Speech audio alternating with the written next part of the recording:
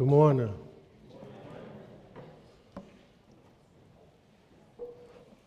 Oh, first I want to say thank you so much for the opportunity. We definitely at Jackson State RUF appreciate Redeemer.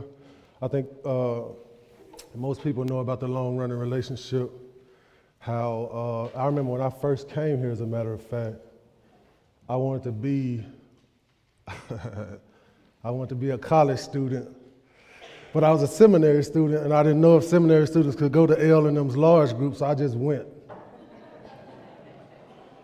I was like, man, like I heard about what's going on, I'm just going to be a part, whether they want me or not.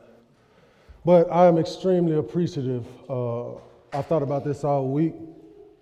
I'm super appreciative of the stress of preaching. Like I stressed a lot because I think very highly of it. And I know that many of you know me and know me well and know that. So it hasn't been an easy week, but it's been an extremely fruitful week for the Lord, I believe, in my heart. And I hope he pushes that out. And I hope he does that for you. Our scripture is Hebrews chapter 13, verse number 8. It's a single verse. It reads simply, but it's very deep. It says, Jesus Christ is the same yesterday and today and forever. Let me pray and we'll dive in.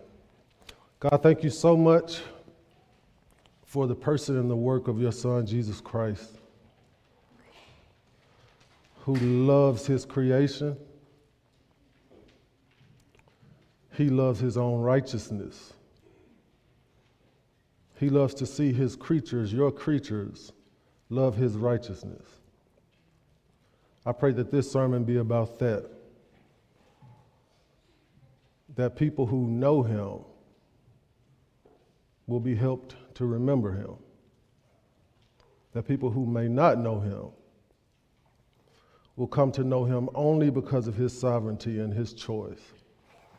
Thank you so much for preaching, for your word, for your spirit. In Jesus' name I pray. Amen. So I had to think about how, first of all, it's pretty difficult to pick like one text, like you know what, I'm going to preach this one text and it's going to be great. I was back and forth like 7 different times. But I think what led me to this is the surrounding world. So, and I know that this is not something that probably anybody in this room is not familiar with. Things are crazy.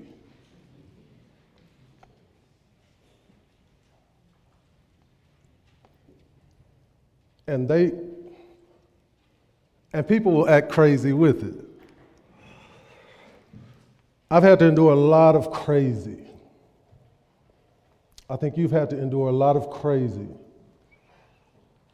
And those changes cause a lot of people to feel a lot of different ways and say a lot of different things and move away from each other. And some people move toward each other that never thought that they would move toward each other, and they may not be right reasons that they're moving toward each other, but they're moving toward each other because of change. Change scares people. Some people. I found this quote from this man named J.C. Ryle that I read a lot from. I got a lot of respect for him. This is what he says about the world. This is a long time ago, too. He says, just so this world has gone through a blighting, withering change, and therefore it is we see so much of lusts unbridled, and tempers ungoverned, and passions unrestrained, and intellects degraded, and affections misplaced, and powers misapplied, and God neglected, dishonored and lightly esteemed, and the sicknesses which devour their thousands, and the wars which cut off their tens of thousands, and the graves of infants snatched away in the springtime of life, and the tears and distresses and troubles and sorrows and afflictions which God never placed in Eden, but of which we now hear continually. All these tell you the same tale. The world is no longer the same.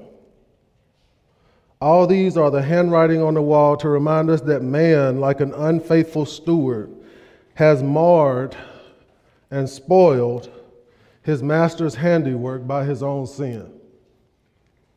And so put the creation out of order and course. Surrounding Hebrews chapter 13, verse 8, there's just a couple of different categories. Like, listen to these categories in those verses. Brotherly love, hospitality to strangers, remembering those in prison and the mistreated, marriage, sexually immoral and adulterous, love of money, remembering those leaders who speak the word of God, diverse and strange teachings. Think about those things. Think about how it feels in our world. What it would feel like if in the midst of the things that we think through and speak about regularly, somebody walked up and said brotherly love. Is it here?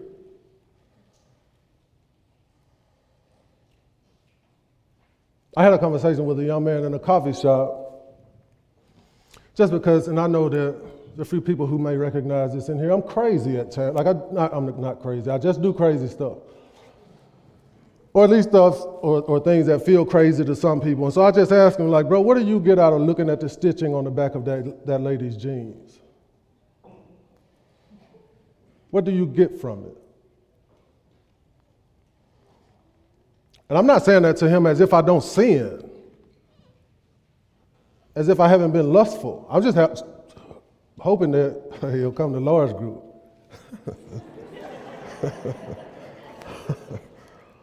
Hoping I can have a relationship with him. But starting that he knows, he can see me reading the Bible, that whole thing. And it made me think about, when I'm engaging in the world, what would it feel like if during some of my thoughts and some of the moments that I find myself in, someone walks up and reminds me of Jesus? Of how in this changing thing, when some Christians feel more liberties than they felt before, what if you remind them that Jesus has remained constant? That he didn't change. He hasn't shifted. And I just think it's something we should think about. I think it's that vital. Nothing could have been or can ever be more important for us when compromise and change are encircling us, when doubt is pushing against us, than for Jesus Christ to stand immutable, meaning he cannot change. He is immutable. There's not even a possibility for change. Hebrews chapter 13, verse 8 says, Jesus Christ is the same yesterday and today and forever. The word the same, again, you could say Jesus Christ is Jesus Christ, yesterday and today and forever. I put this down from something that I found. It's derived from the particle "our" with the added force of a demonstrative pronoun. In itself, it signifies nothing more than again. Applied to what has either been previously mentioned or when the whole discourse is looked at, must necessarily be supplied. It is necessary to say that he's the same because his name has been spoken at the beginning of the sentence. So every time you hear the name Jesus Christ, you should think not changing. Every time you hear his name in a song, at the end of a prayer, you read it in a sentence, you should think everlasting. It's the reason that I titled this sermon, "The Everlasting Withstands the Ever-Changing." As the definitions around us change, Jesus Christ and his name will not change. So I remember growing up and my folks would ask questions like, what do you mean when you say that's a bad car? Why would you say that? Because by bad, we meant good. My dad would always ask, why do words change so much for people like you? I don't understand it. And I thought about this week and how that applies here. A lot of definitions are changing. Jesus Christ does not change. Very quickly, I want to go through these three things. Jesus is alive at the beginning. That's yesterday. Jesus Christ is alive today. That's today. Jesus Christ is alive forever. Jesus Christ is alive at the beginning, so you can look at these things this way. At the beginning, creation. Jesus is alive today, salvation. Jesus is alive forever, reigning. So that's what we're looking at essentially. Creation, today, and salvific things, and then the reigning, the kingdom that is to come. Jesus Christ is alive at the beginning. Hebrews begins with talking about the supremacy of God's Son. And so the writer of Hebrews wants us to know this. Nothing, no one could ever possibly be supreme except for Jesus. It's pretty simple. Nothing and no one would ever be more valuable, more beautiful, more approachable than Jesus Christ. He's supreme. In the moments where we're asking Jesus to not be supreme, we're acting like our original parents, right? Like they want to be supreme. Not necessarily always knowingly are we doing that thing. There are moments where we just slip into that. And you can slip into, as a Christian, this space where like you're acting or moving about as if you're supreme. But if somebody were to ask you who's supreme, you would know to say Jesus Christ. But I want you to think deeply about the fact that this writer wants it known right at the beginning of this book. And kind of the way that I feel right at the beginning of this sermon. I cannot do what I am sent to do without making known up front that Jesus Christ is supreme. To whom has God said, I will be to him a father, and he shall be to me a son. Of this son, the Father says, your throne, O God, is forever and ever. The scepter of uprightness is the scepter of your kingdom. You have loved righteousness and hated wickedness. You, Lord, laid the foundation of the earth in the beginning, and the heavens are the work of your hands. They will perish, but you remain. They will all wear out like a garment. Like a robe, you will roll them up. Like a garment, they will be changed. But you are the same, and your years will have no end. God the Father is saying that Jesus had his hands in creation. His son was not born in this sense that the first time that he's ever seen possessing being is in the New Testament, which some people believe. In the book of John, it says, in the beginning, it describes Jesus as the Word, and it says, in the beginning was the Word, Jesus. And the Word was with God, and the Word was God. God the Father is actually saying here, you laid the foundation of the earth in the beginning. An unchanging God. An unchanging Christ. Why is it a good thing that God does not change? Later in the book of Hebrews chapter 6, God talks about how people, when they're trying to make a promise and they're trying to get you to believe what they're saying, they have to swear to something greater than themselves. Not different from how I grew up. I remember when there were moments where I knew I was lying.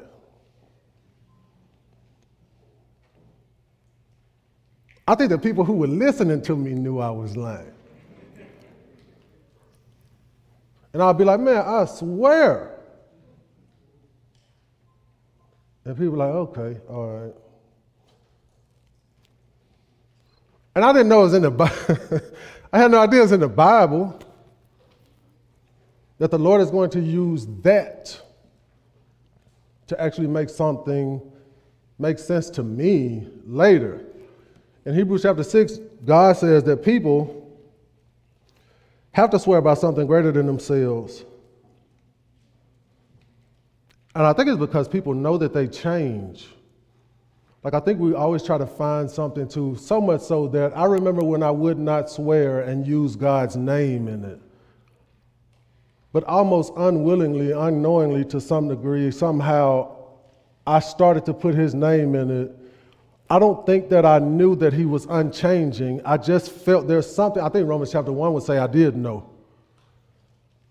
I did know who he was, but I think part of the reason that people, like I knew when I got married to my wife that the ring that I bought wasn't the best ring I could buy if I got more money. I see like y'all looking at me like, did he not spend what he? So he didn't spend everything? I don't mean it that way. I just mean like I probably should have waited and got a better ring. That's how I felt. Because I felt like something about the sustenance of that ring, the way that that ring would be received, was just super duper important. And I think we kind of swear that way, where it's like, what's the best that I could find to attach to my sentiments, to my affections? God says he does that, or he did that with Abraham, with himself. I would never swear by me.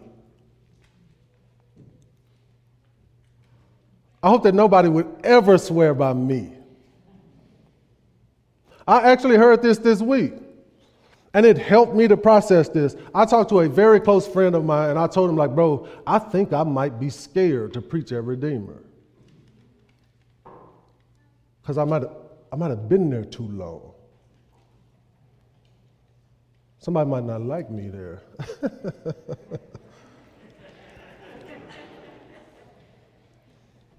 And he said, man, you're going to be fine, bro. You do this.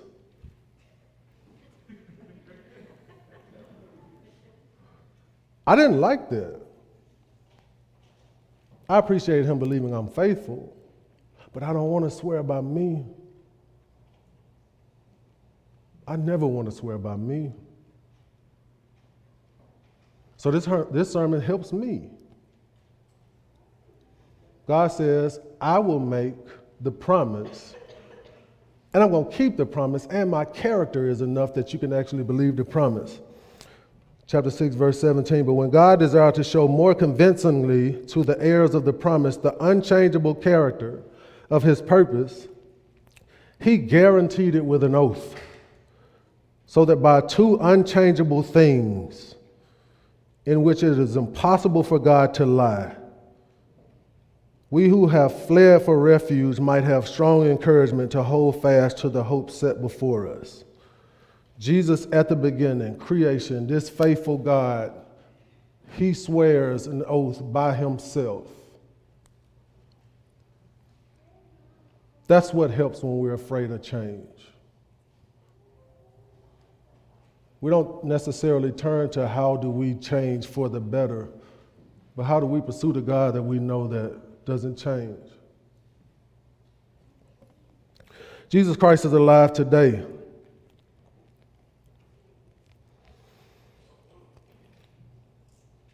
If it's true that we can trust God and it's true that Jesus is God, this is something that I've said before, and I kind of said it a lot of times at funerals. You remember in the beginning when God tells Adam and Eve, or God tells Adam initially, if you eat of the fruit of this tree, you will surely die. If you are familiar with death, if you've seen it, if you think about it, if you've watched it, if you fret, if you are aware that it's coming, it actually means that you can trust God. Because he didn't lie. It is true that everyone must die because they ate that fruit. And it finds us in this place where we have to have a hope in addition to that fact that can truly help us. I think that fact from yesterday mixed with where we are today, Jesus being alive today, gives us refuge. It's not just important that Jesus is the same yesterday. For some of these people who would have read this letter, for instance, it's very important that Jesus is alive today for those of us breathing today, for those of us thinking about these truths today. A man from a much longer time ago named Athanasius. I think this is really dope because my son's name is Ethan. That wasn't planned, but Athanasius has become one of my favorite names. I wouldn't have named my son this, but I like the name now. Athanasius says this: dead men cannot take effective action. It's important that Jesus is alive today for this reason. Dead men cannot take effective action. Their power of influence on others lasts only till the grave. Deeds and actions that energize others belong only to the living. Well then, look at the facts in this case. The Savior is working mightily among men every day. He is invisibly persuading numbers of people all over the world, both within and beyond the Greek-speaking world, to accept his faith and be obedient to his teaching.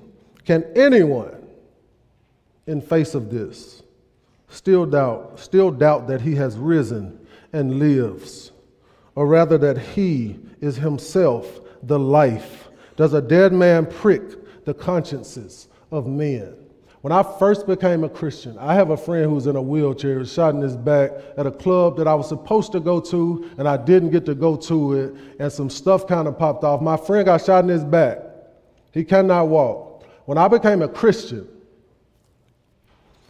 and it kind of started to spread that I had become a Christian, I hadn't talked to him yet. I knew he was going to be one of the last people I kind of want to tell because it means that we're going to move away from each other. When he found out I'm a Christian, he said he believed it. He actually told me these words. He said, bro, I never ever believed in Jesus, man. I never had a reason to, I felt. But I know there has to be a Jesus because I know you can't change yourself. I know you wouldn't have changed. We're doing decent. I know you wouldn't have. And he said for the first time in his life, he felt like there is someone alive that he had never thought about that's probably living. And we took that probably, and for 10 plus years, we've been working on it. I tell him things like, man, like I know you've never seen Jesus before, but that doesn't mean when you die you will see it. And it won't just be pages in a book. There is a man. And you know what it looks like when you're in trouble. Sometimes my mom's face was, there were other moments where the moment I walked in, I knew I was in trouble, and I told him, if you don't get right with him, that's the face you'll see, and you won't be able to say, you can't be here because I don't believe in you. You know how arrogant that is? To believe that somebody can't be alive because you don't believe that they're alive? But he is, and he's remained the same. God says this, again, pushing into the yesterday and today, chapter 1 of Hebrews, verse 2. But in these last days, he has spoken to us by his Son, whom he appointed the heir of all things, through whom also he created the world.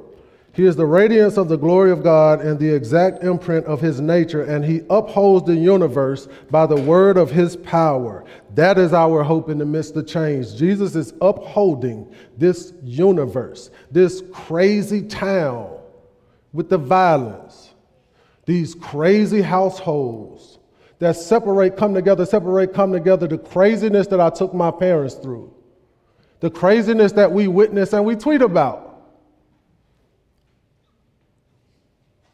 and take pictures of. Like, I can't believe this lady doesn't know where her gas tank is. I'm going to take a video and put it on my Instagram. All of the craziness that you can think of, the stuff that scares us. He is upholding the universe by the word of his power. Verse 8 of chapter 1, at present we do not yet see everything in subjection to him, but we see him who for a little while was made lower than the angels, namely Jesus, crowned with glory and honor because of the suffering of death, so that by the grace of God he might taste death for everyone. He is the founder of salvation, perfect through suffering, the merciful and faithful high priest, who made propitiation for the sins of his people, still able to sympathize with our weaknesses, tempted in every respect as we are, yet without sin. That man is alive today, and he has not changed, and change cannot run over him, and change won't persuade him to do differently. What he has always been doing, he is presently doing, he will do forever. Jesus Christ is alive forever. This is reigning. This is him reigning. One sacrifice forever. Jesus holds his priesthood permanently because he continues forever.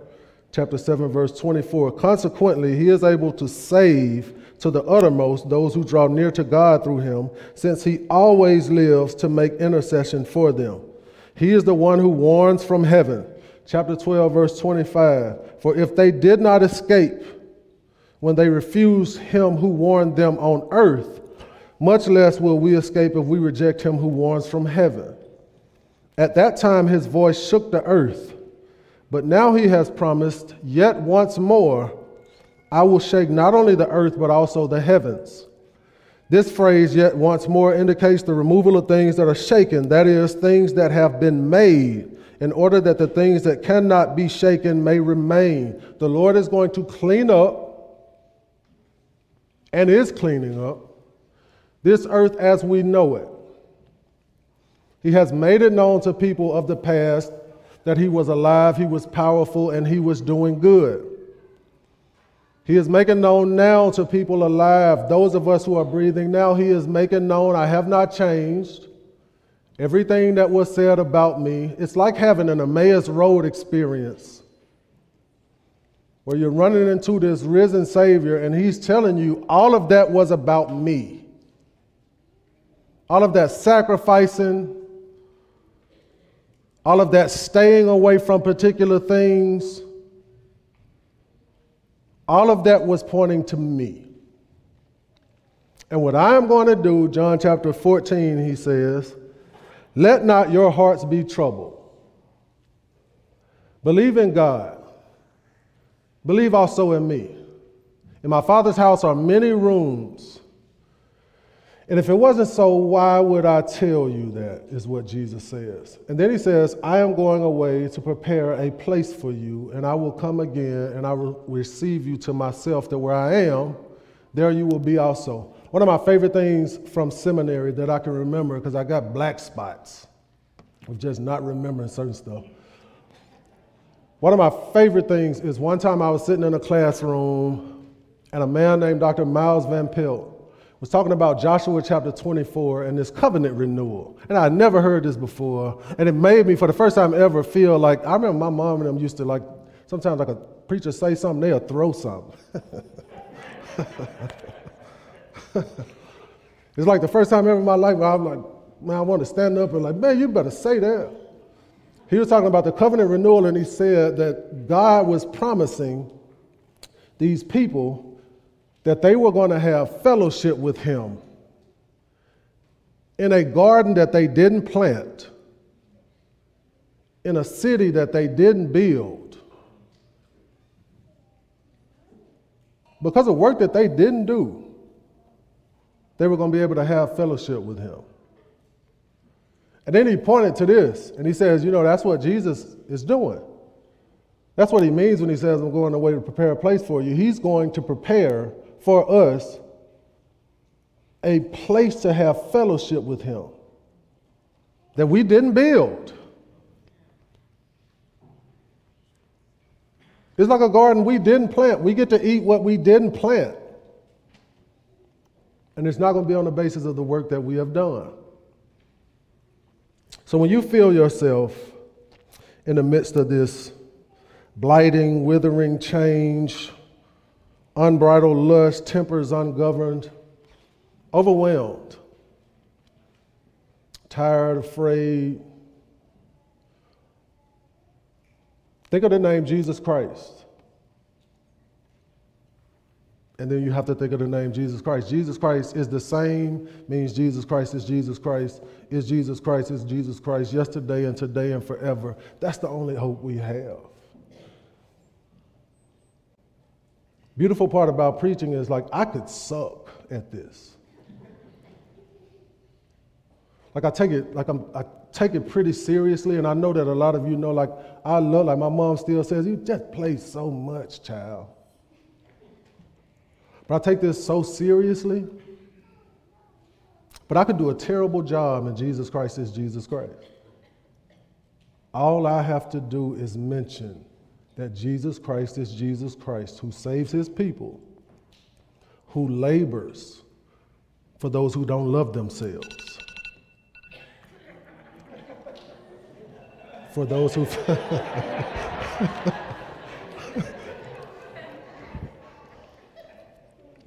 I saw it, but I thought I turned the sound down.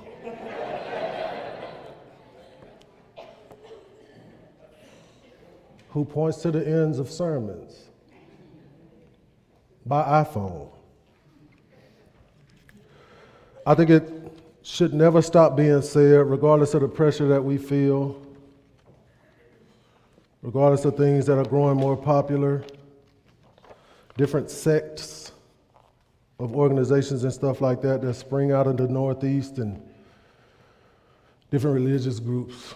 I think the only thing that matters is Jesus Christ. In the midst of all of this stuff that we're seeing is remaining the same.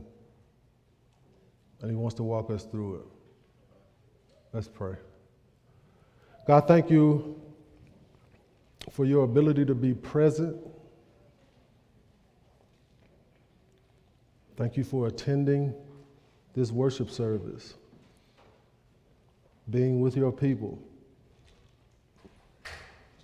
Help us to feel your love, your affection as we see your work in the midst of ever-changing circumstances.